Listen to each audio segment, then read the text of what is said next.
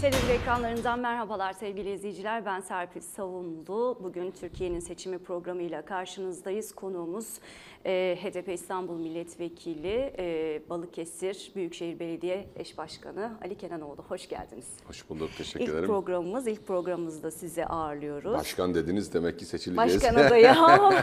Evet, heyecandan olsa gerek. Ya evet, inşallah, hadi bakalım. Umarız dilediğiniz bir sonucu elde edersiniz. Siz belediye eş başkanlığı adaylığına Yurdanur Güven'le birlikte bu seçim yarışına katılacaksınız. İsterseniz önce bu HDP'nin seçim stratejisiyle başlayalım. Bazı yerlerde adaylar göstermediniz.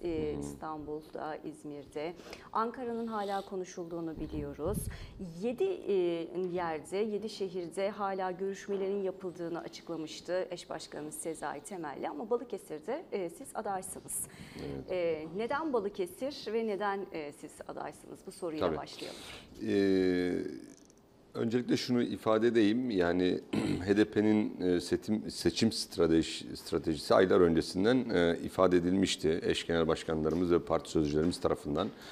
Bu strateji iki temelde yürüyordu. Bir tanesi kayyumların olduğu bütün belediyelerde, Kürt illerindeki bütün belediyelerde güçlü bir şekilde adaylarımız çıkartılacak ve kayyum zihniyeti mahkum edilecek, kayyumlar Ankara'ya yolcu edilecek. Ve onların belediyelerimizdeki yürütmüş olduğu işgal politikası diyebileceğimiz el koyma politikasına son verilecek. Bunun için de Kürt bölgelerindeki bütün orada faaliyet yürüten partilerin tamamıyla bir ittifak sürecine girilecek şeklinde ifade edilmişti ve bu süreç yürütüldü ve başarılı bir şekilde sonuçlandı. Bölgedeki Kürt partileriyle ortak ittifak sağlandı ve bütün il ve ilçelerde, beldelerde adaylar bu şekilde çıkartıldı, belirlendi ve şu anda çalışmalarını yürütüyorlar. Orada çok ciddi bir kararlılık var ve kayyumların olduğu her tarafta belediyeleri tekrar halka geri kazandırmak ve arkasından da daha ilave belediye almak. 150 belediye hedefimiz var oralarda. Tabii Batı yakası dediğimiz bu Kürt illeri dışında kalan, yani Adana'sından tutun ki Antalya, Mersin'den, hattından, Ege'den İstanbul'a kadar bu bölgelerde de AKP, MHP faşizmine kaybettirmeye yönelik bir siyasi hedef ortaya koyduk.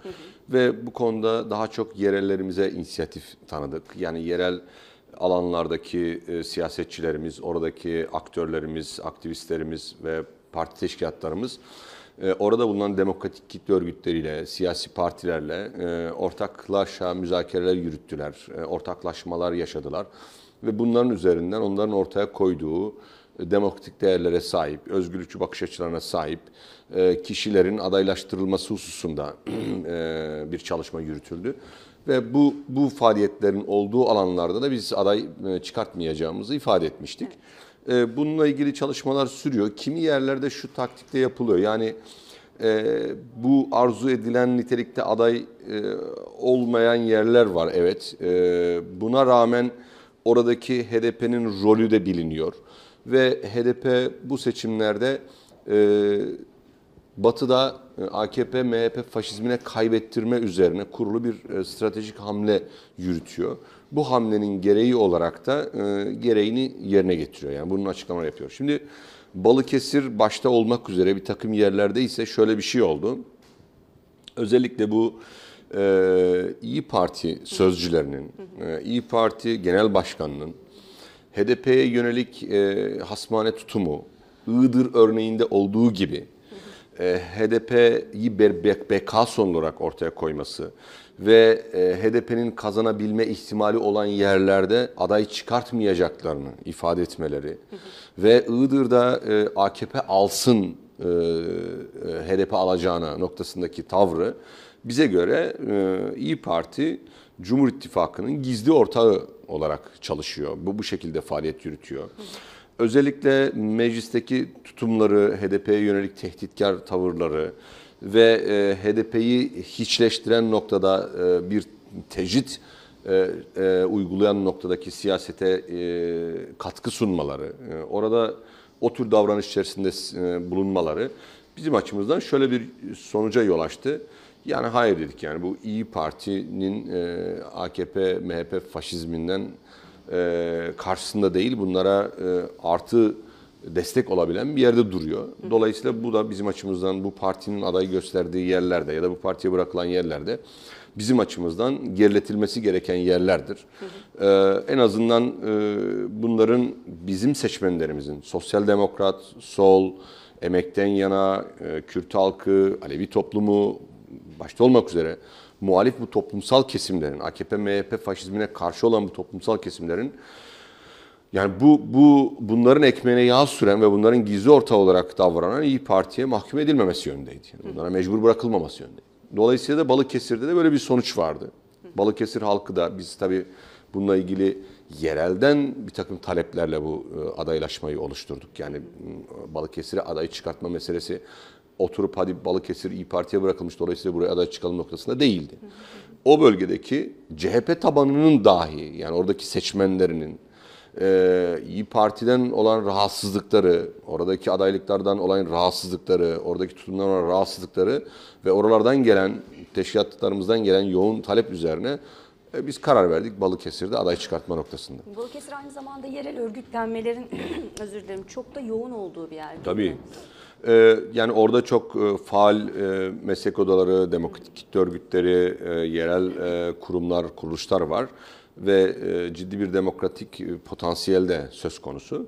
Bütün bunların talepleri doğrultusunda biz HDP olarak orada aday çıkartmaya karar verdik. Tabii niye ben sorusu var. Neden siz? Sizde bir de öne çıkan bir Alevi kimliğiniz de var. Evet, yani şöyle bir şey, yani şu an 5 milletvekilinden birisiyim aday gösterilen, parlamentoda bulunan ve aday gösterilen.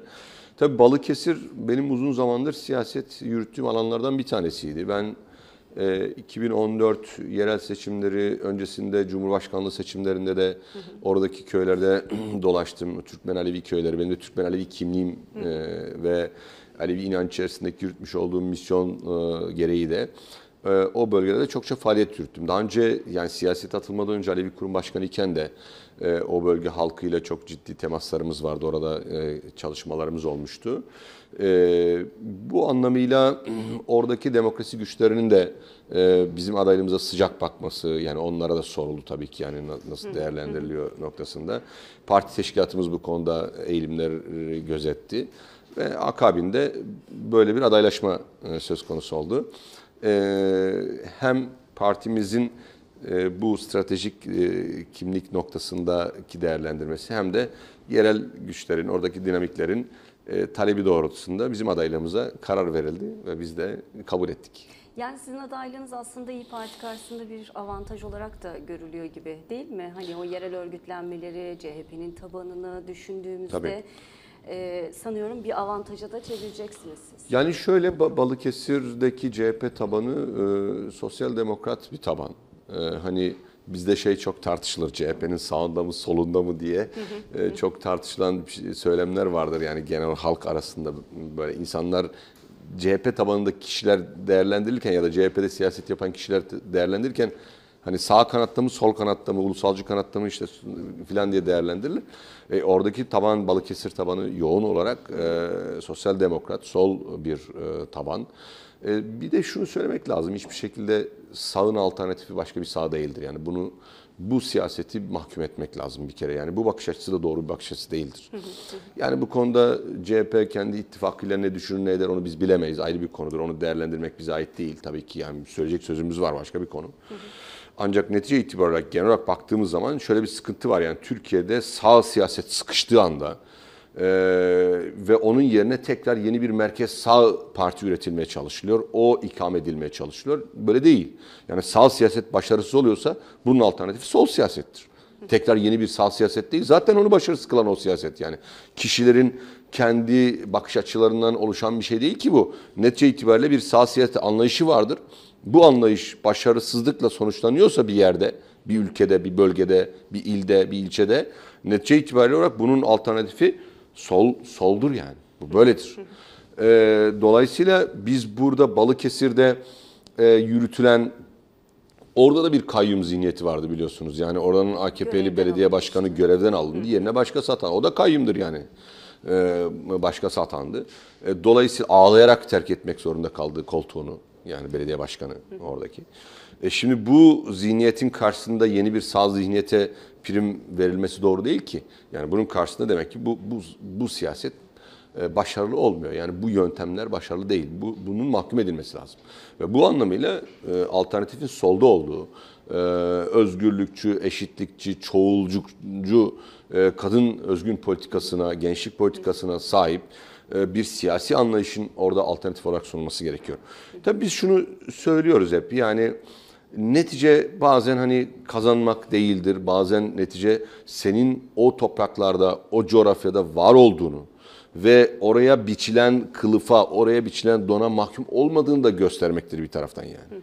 Şimdi dolayısıyla Balıkesir'e layık görülen AKP, MHP yerine İyi Parti, o sağ olmadı bu sağ verelim noktasında değildir. Kaldı ki yani İyi Parti'nin pratiklerini hep birlikte değerlendirebiliriz. Mecliste biz komisyonlardaki çalışmalarından biliyoruz. Meclisteki oylamalarından biliyoruz yani. Farklı bir yerde duran, alternatif bir yerde duran bir yerde değil. Yani tam tersine ya onlar işte bu politika iyidir ama onlar bu işleri biraz kişisel menfaat üzerine yürütüyorlar. Onun yerine biz olabilelim noktasında bir yaklaşıma sahiptir. Ama biz böyle demiyoruz. Biz diyoruz ki bu sistemde, yani mevcut bu yönetim sisteminde HDP iktidar olsa HDP de aynısına benzer. Yani bu böyle bir şey değil yani. Dolayısıyla bizim muhalefetimiz tümüne yönelik yani. Bu sisteme ve bu anlayışa yönelik komple yani. Kişilere yönelik falan değil sadece. Şimdi tabii siz az önce de biraz altını çizdiniz. Bir taraftan çalışma yürütmeye başlayacaksınız alanlarınızda, bölgenizde, Balıkesir'de. Dörtlü çete olarak anıldınız, iktidar tarafından konuşmalarda ötekileştirildiğinizi ve çok fazla baskı gördüğünüzü de söylüyorsunuz. Bütün bu baskıyla birlikte bir seçim çalışmasına gireceksiniz. Balıkesir'de işte Türkiye'nin batısında bir şehir, büyük bir şehir. Evet, siz sol ve sosyalist siyaset yapan bir parti olduğunuzu söylüyorsunuz ve buradaki insanların da yoğunlukta olduğunu söylüyorsunuz ama Balıkesir aynı zamanda o ulusalcı, milliyetçi çıtanın da biraz daha böyle oynadığı bir yer gibi görünüyor. Evet. Burada o seçmenlere nasıl hitap edeceksiniz ve nasıl çalışma yürüteceksiniz? Bunun rahatlığı var mı mesela HDP olarak evet. sizde? Şöyle söyleyeyim, ben 7 Haziran sürecinde siyaset yapmış ve HDP parti politikasını tabanda özellikle milliyetçi olarak bilinen kimi tabanda da sergilemiş, anlatmış. Oralarda o propagandayı, o ifadeyi yerine getirmiş birisiyim. Benim 7 Haziran'da en çok oy aldığım ve en çok seçim çalışması faaliyeti yürüttüğüm alanlardan bir tanesi Yozgatlar'da örneğin yani. Şöyle bilinir hani Yozgatlar çok milliyetçi, işte ulusalcı, işte Kemalist, HDP'ye ve Kürt düşmanlığını üzerinde olan kişiler olarak bilinirler. Ama Avcılar Yeşilkent'te en çok oy aldığımız yerlerden birisiydi bizim ve burası Yozgatlar Mahallesi olarak bilinir yani. Şimdi çokça tartıştık tabii, yani tartışmalar şöyleydi, yani bu yaşayacaklarımı ben oradan biliyorum, o yüzden anlatıyorum bunu.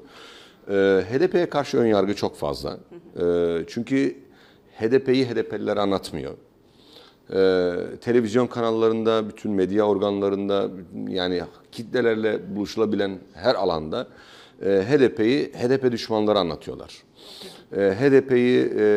HDP'nin karşıtlığından cümlelerle anlatıyorlar.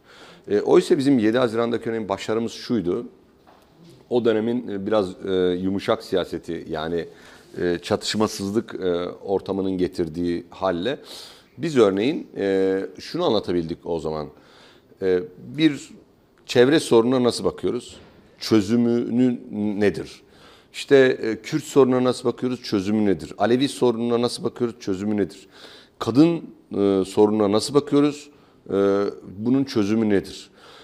Ekoloji sorunu, emekçilerin sorunları, gençliğin sorunları, bir bütün olarak insanların yerel yönetimlerin nasıl olması gerekliliği üzerinden tutun ki Türkiye'nin yaşamış olduğu ekonomik, siyasi, sosyal bütün sorunların aslında ne olduğunun tespitini ve çözümünün de ne olduğunun anlatıldığı bir seçim süreci yaşamıştık. Ve bunu anlatabildiğimiz takdirde bize karşı önyargısı olan o milliyetçi, muhafazakar ve benzeri kesimlerden bahsediyoruz ya, onların hepsi bu meselelerdeki çözüm önerilerini anlatabildiğimiz oranda bize sıcak bakmaya başlamıştı. Zaten bizim tabanla olan, halkla olan bağımızın kesilmesi biraz da bununla ilgili bir şeydi. Çünkü biz hani alternatif bir şey sunuyoruz. Mevcutun taklidi olmuyoruz. Ya bunlar kötü de biz onların yerine şöyle iyi yaparız demiyoruz. Tam tersine sistemin bir bütün olarak kötü olduğunu, bunun kişilere bağımlı olmadığını, bu mevcut sistem içerisinde biz de iktidar olsak biz de aynı kötülüğe maruz kalacağımızı, başarılı olamayacağımızı filan ifade eden bir yerden cümleler kurarak bir bütün olarak bu sistemi değiştirme üzerinden kurulu projelerimizi anlatıyorduk. Ve bu son derece toplumda kabul gören bir yaklaşıma neden olmuştu. Yani biz biliyoruz 7 Haziran'da biz %13 oy almıştık ama bir %10 da gözü kulağı bizdeydi. Yani böyle bir şeydi. O gözü kulağı kesmek için zaten o çatışmalı ortam siyaseti başlatılmıştı ve hala sürdürülüyor.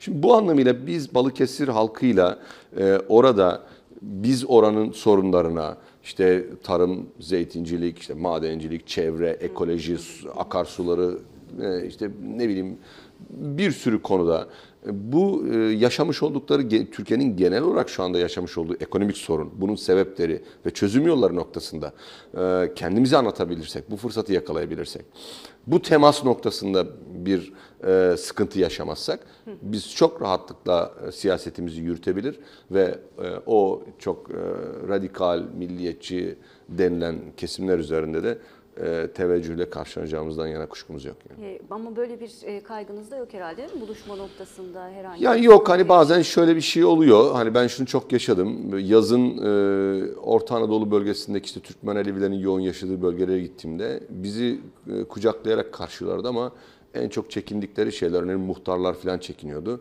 O da devletin baskısından dolayı çekiniyorlardı. Yani işte HDP'li vekil gelmiş, siz onu ağırlamışsınız noktasındaki şeylerden, sıkıntılardan çekiniyorlar. Ama halkta böyle bir sıkıntı yoktu. Biz muhtara dedik ya, muhtar sen karşımıza çıkma, sen bizi görme, sorun yok. Biz tabanla, zaten biz halka geliyoruz, sana gelmiyoruz.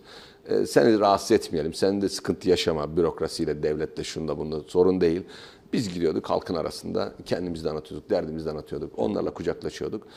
Bu anlamıyla bir sıkıntı olacağını, oradan hani sıkıntı olursa böyle bürokrat kesimlerden kaynaklı sıkıntılar oluyor ama tabanda halkta bir sıkıntı yok yani buluşma noktasında. Tabii sadece böyle büyük bir alandan bahsediyoruz biz. Hani körfezleri de içine alan adalar var. Hani tüm ya büyük bir aslında. Büyükşehir zaten. Evet, Büyükşehir Evet. alanı da çok büyük. Projeleriniz neler diye soracağım ama onun öncesinde tabii burada Alevi nüfusunun da çok fazla olduğunu, özellikle kıyı şeridinde olduğunu biliyoruz. Bunu da mesela avantaja dönüştürür müsünüz? Dönüştüreceksiniz muhtemelen çünkü siz de Alevi kimliğinizle öne çıkıyorsunuz. Şimdi tabii şöyle ifade edeyim. Yani Balıkesir'in tabii önemli bir yerleşik nüfusu var, bir de göçmen nüfusu var. Yani bu göçmen nüfus Kürtlerden oluşuyor, Alevilerden oluşuyor, Gürcülerden oluşuyor, Çerkezlerden oluşuyor. Yani farklı etnik ve inançsal kesimlerden oluşan bir göçmen nüfus da var. Özellikle o sahil kesimleri, Kürtler, Aleviler, işte dışarı sonradan göç eden insanlardan oluşuyor. Burada o insanların bulundukları alandaki kültürel hakları, inançsal hakları, işte toplumsal yaşam içerisindeki o eşitlikçi hakları falan bunlar da gasp edilmiş durumda. Evet. Onların da çok rahat bir şekilde oralarda kendini ifade edebilecekleri, işte aslında şöyle hani kardeşçe nasıl yaşanabilecek, eşit bir şekilde nasıl yaşanacak? Yani eşitlik olmadan kardeşlik olmaz. Bir kere bunun altını çizmek lazım yani. Yani evdeki iki kardeşe bile siz eşit davranmadığınız zaman onlar bile birbirine girerler yani. Çok rahattır yani. Aileyle sorun yaşarlar. Anne babaya isyan ederler. Evi terk ederler filan. Bir sürü sıkıntı yaşarlar yani. Devleti de böyle yani toplumu da halkı da böyle düşünmek lazım. Yani siz işte Balıkesir'de Türkiye'si Türkiye. Oradaki bütün halklara, bütün farklı kesimlere, bütün inançsal topluluklara, bütün cinsiyet farklılıkları yaşayan, farklı olan toplumsal kesimlere eşit bir şekilde davranmazsanız kardeşliği yakalayamazsınız. Bu kadar nettir yani. Eşitlik olmadan kardeşlik olmaz. Bunun altını çizmek lazım. Bunun altını çizdikten sonra siz oradaki bütün kültürel haklar, inançsal, toplumsal ve benzeri bunlara eşit bir şekilde yaklaştığınız zaman o bir arada yaşam, birlikte yaşam, kardeşçe yaşam bütün bunları da oluşturmakta bir sıkıntı olmaz. Bu anlamıyla Balıkesir'de bunun en iyi zemini olacak yerlerden bir tanesi. Biraz nokta atışları yapalım. Zeytin meselesi var mesela. Zeytinliklerin hani imara açılması bir dönem çok fazla gündemdeydi. Yine kıyılar ayrı bir mesele. Ayvalık özellikle oranın imara açılması söz konusu. Cunda Adası yine yapılaşmaya açılıyor. Çıkardık haberlerden. İçme suyuyla ilgili birçok kere önergeler verilmiş meclis gündemine suyunun kirli olduğuna dair. Siz bunlarla ilgili neler söylersiniz? Bu hedef projeniz ne gerçekten? Hani bir hedef falan bunu yapacağım dediğiniz şey nedir Balıkesir? Ya öncelikle şunu ifade etmek lazım. Yani bu belediyecilik dedikleri böyle çok devasa büyütülen efendime söyleyeyim şehrin bütün kodlarını bilen noktada bir şeye ihtiyaç duyulan bir şey değil aslında. Yani. Şey belli yani belli nedir belli? Bizim şu iddiamız var işte kentimizde kendimizde biz yöneteceğiz. Şimdi burada Balıkesir halkının Balıkesir'i yönetmesine biz vesile olacağız sadece. Yani bir koordinasyon dedikleri şey var ya koordinasyonu sağlayacağız yani. Şimdi kent meclisleri var. Şu anda kent meclisleri formaliteden icabet yani. Toplanıyor, belli bir konular görüşülüyor. Ama gidiyor belediye başkanı istediği kararları kendisi alıyor. Şimdi burada siz örneğin bir Ayvalık meselesinde bir Cunda'da, Cunda Adası'nın ne olacağı ile ilgili olarak işte Altınoluk'taki bu kıyı şeridindeki sorunlarla ilgili Ayvalık'taki kıyı şeridindeki sorun, bütün o kıyı şeridi sorunlarla ilgili ne olacağını oradaki halkla birlikte karar verdiği zaman orası ne istiyor yani? Onlar ne istiyor? Bir kere orada ekolojist hareketler var, meslek örgütleri var, yerel kurumlar var, inançsal kurumlar var, sivil toplum demokratik kitle örgütleri var. Siz bunları derleyip toplayıp bunlarla birlikte ve halktan kimi aktivistler var. Bunlarla kuracağınız kent meclisleriyle yerel yönetimlerin insanların kendi adına karar vermesini ve ne olacağına kendilerinin belirlemesini sağladığınız zaman böyle devasa projelere, bilinmez şeylere falan ihtiyaç yok. Yani sihirli değnek elinizde yok sizin. Yani ben şöyle bir proje yapacağım. Böyle bir şeye gerek yok ya. Ne uçuk projesi yani. Orada vatandaş, halk, yurttaş, orada yaşayan insanlar kendi sokağıyla ilgili ne istiyorsa uçuk proje dediğin şey yani ayakları yere basan projeler olması gerekiyor. Yani. Ve bu projede oturup kağıt üzerinde masalarda çalışılarak oluşturulacak projeler değildir yani.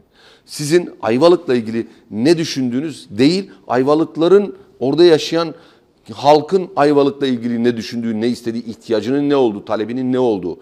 Bir bu, ikincisi de tabii şu var. Yani halkın taleplerini bir taraftan da kentin değer varlıklarıyla örtüştürmeden de bunu yapamazsınız. Yani Ayvalık halkı diyelim bina istiyor. Her tarafa ev istiyor. Böyle bir şey değil yani. Sonuçta bir kentin de şeyi var yani. Kent dokusu var, kentin kültürel yapısı var, kenti kent yapan değerler var, tarihsel miraslar var. Bütün bunları da içine alan bir yerden bu belediyeciliği yapma meselesidir. Şimdi örneğin zeytincilik Balıkesir'in en temel geçim kaynaklarından birisi. Yani burada 25 bin aile zeytincilikten geçiniyor. Yani 25 bin aileden bahsediyoruz yani. Şimdi son şeylere baktım böyle. Yani bir yıldır mecliste zeytinle ilgili tartışılan en önemli konulardan bir tanesi şu.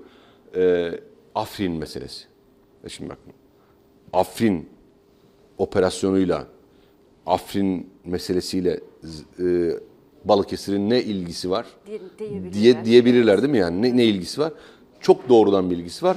Çünkü zeytincilik yani Afrin'de bir zeytin bölgesi ve orada ÖSO çeteleri hani bizim o çok allayıp pullayıp Kuvayi Milliye sınırları değerini atfettiğimiz ÖSO çeteleri yok mu? ÖSO çeteleri buradaki zeytinlikleri yağmalamışlar Afrin'deki ve bunları Türkiye'de pazarlıyorlar.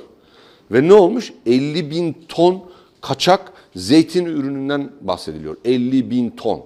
Zeytin ve zeytin ürünleri yani zeytinyağı ve benzeri. Şimdi bunlar neye yol açıyor?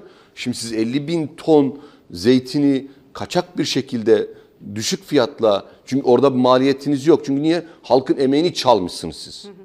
Yani Afrin halkının yetiştirdiği, emek verdiği zeytinleri çalmışsınız. 50 bin ton zeytini Çalmışsınız, getirmişsiniz, Türkiye'de piyasaya sürmüşsünüz kaçak bir şekilde. Dolayısıyla emek sergilemediğiniz için, bir maliyetiniz olmadığı için düşük fiyata, maliyetine, buradaki belki bir zeytincinin maliyetine burada piyasaya sürmüşsünüz. Dolayısıyla ne yapmış? Balıkesir'deki zeytinci ya maliyetine satamaz hale gelmiş zeytinlerini ve zeytin ürünlerini. Şimdi buradan kaynaklı olarak çok doğrudan bağlantılı bir şey. Biz HDP olarak hep şunu söyledik, yani Türkiye'deki sizin pazardan aldığınız elmanın, armutun, zeytinin, domatesin, biberin fiyatının artmasının nedeni Türkiye'nin savaş politikalarıdır. Bu kadar nettir. En güzel örneği Yani olmuş. bunun en güzel örneği de işte Balıkesir halkının ve oradaki 25 bin ailenin yaşadığı zeytin sorunu. Afrin meselesiyle doğrudan bağlantılı. Şimdi bu meseleleri bir bütündür aslında. Genel politikayla ilgili bir şeydir de. Yani siz Balıkesir'de zeytin için başka ne yapabilirsiniz? Ha şunu yapabilirsiniz, ne yapabilirsiniz? Bu arada hükümetten şunu talep ederiz. Siz dersiniz ki işte KDV oranındaki %8 maliyetini sıfırlayın. Hani madem böyle bir şey var, 50 bin ton kaçak zeytin girmiş. Yani buna bir çözüm bulun noktasında deriz. Ama genel politika tabii yani. Genel politikayla ülkenin savaş politikasıyla doğru orantılı. Tabii bir taraftan da hani Balıkesir önemli bir şekilde de tarım kenti. Yani kırmızı et, beyaz et, ondan sonra süt, yumurta ve benzeri tarımsal ürünlerin de yetiştirdiği bir şey. Ve orada büyük bir sorun şu. Tarım alanları daraltılıyor ve büyük oranda madencilerin işgali altında. Şu anda mecliste maden yasası görüşülüyor ve ben o komisyondaydım. Sanayi Ticaret Enerji Tabii Kaynaklar Komisyon'dayım. O komisyondaki tartışmalardan en başta gelen de buydu yani. Balıkesir'i de doğrudan ilgilendiren bir mesele. Tarım alanlarının madenciliğe verilmesi. Şimdi Soma'da niye insanlar şeylerinden vazgeçmişler, tarımlardan vazgeçip bu madenciliğe yönelmişler? Çünkü tarım alanlarını sen madenciliğe tahsis etmişsin. Ve dolayısıyla buradan kaynaklı olarak da insanlar tarım alanlarını bir taraftan yapılaşmaya açıyorsun, bir taraftan madencilik sahalarını açıyorsun. Ve bu da ülke ekonomisinin bu alanda da dışa bağımlı olmasını ortaya koyuyor. Yani siz domatesi, biberi, soğan işte ithal soğan getiriyoruz şimdi yani. İşte evet. Bu da senin çiftçini ve buradan yaşamını sağlayan çiftçini aç kalmasına, yani emeğinin karşılığını alamamasına, ürününün tarlada kalmasına, ürününü satamamasına neden oluyor yani. Bu da bir kenti fakirleştiriyor yani. Yaşanamaz hale getiriyor yani. Ondan sonra büyük kentlerde, sanayi şehirlerine göçler. Niye oluyor? İşte bundan dolayı oluyor yani. Halk buluşmaları yaptınız mı? Takviminiz, çalışma takviminiz belli mi? Bunu soralım. Bir de tabii Yurdanur Güven'i de sormak isterim ben, diğer eş başkan adayı yerlisi evet. mi, yoksa o da hani... Oranın yerlisi evet. Yurdanur Başkanımız. Mümkün olsaydı keşke onu da alsaydı. Keşke evet, inşallah bir gün onda evet, programa birlikte çıkarız. Kendisi oranın yerlisi, orada uzun zamandır siyasi faaliyet yürüten bir arkadaşımız. Daha önce milletvekili adaylığımız da yürüttü. HDP'nin milletvekili adaylarındandı bölgede. Şu an tabii biz gitmeden önce yani zaten Balıkesir sürekli gidip geldiğimiz bir yerdi. Altyapı çalışmaları dediğimiz işte teknik çalışmalar, bunları yürütüyoruz. Ben yarın sabah gidiyorum tekrar Balıkesir'de olacağım. Hı hı. Orada o çalışmaları koordinasyonu tekrar bir gözden geçireceğiz. İşte planlamalarımızı yapacağız. Hı hı. Çalışma zaten başladı, hani bir taraftan yürüyor yani. Evet. Peki son olarak şunu soralım. Var mı yani sizin bölgeye özel bir sloganınız var mı? Çağrınız neler olur? Nasıl sandığa çağıracaksınız? Davet edeceksiniz seçmenlerinizi? Bununla bitirelim. Yani şunu söylüyoruz zaten, hani kentimizde biz yöneteceğiz. Sağın alternatifi sağ değildir. Hı hı. Balıkesir'i kötünün iyisine mahkum bırakmayacağız, mecbur bırakmayacağız. Orada bir radikal demokrat, sol, sosyalist, emekten yana, halklara ve inançlara özgürce yaklaşan laik bir yönetim anlayışının, halkçı bir belediyeciliğin sergilenebileceğini göstereceğiz. Bunu aktarmaya, anlatmaya çalışacağız. Kimliğimize, inancımıza, kültürümüze, oyumuza sahip çıkacağız ve bu anlamıyla da 31 Mart'ta Balıkesir'de iyi şeyler olacağını umut ediyoruz yani. Evet, 31 Mart'ta herkesi sandığa Sandığa çağırıyorsunuz. tabii ki. Evet, oradaki CHP'li seçmeni de sandığa çağırıyorsunuz. Tabii onlar da sandığa gitsinler ya, gideceklerdir zaten. Ondan yana bir kuşkumuz yok yani. Peki, çok teşekkür ediyoruz geldiğiniz, katıldığınız için. Umarız istediğiniz sonuçları elde edersiniz Ben diyelim. çok teşekkür ediyorum. Sevgili Çok sağ olun. izleyiciler, bugün HDP Balıkesir Büyükşehir Belediyesi eş başkan adayı Ali Kenanoğlu ile birlikteyiz. Kapatmadan önce küçük bir bilgi verelim. Leyla Güven, HDP Evet. Hakkari Milletvekili. Leyla Güven açlık grevi eylemini evinde sürdürüyordu. Durumunun ağırlaştığı ve hastaneye kaldırıldığı yönünde bir bilgi var. Bu bilgiyi de paylaşalım ve iyi günler dileyelim. Hoşçakalın.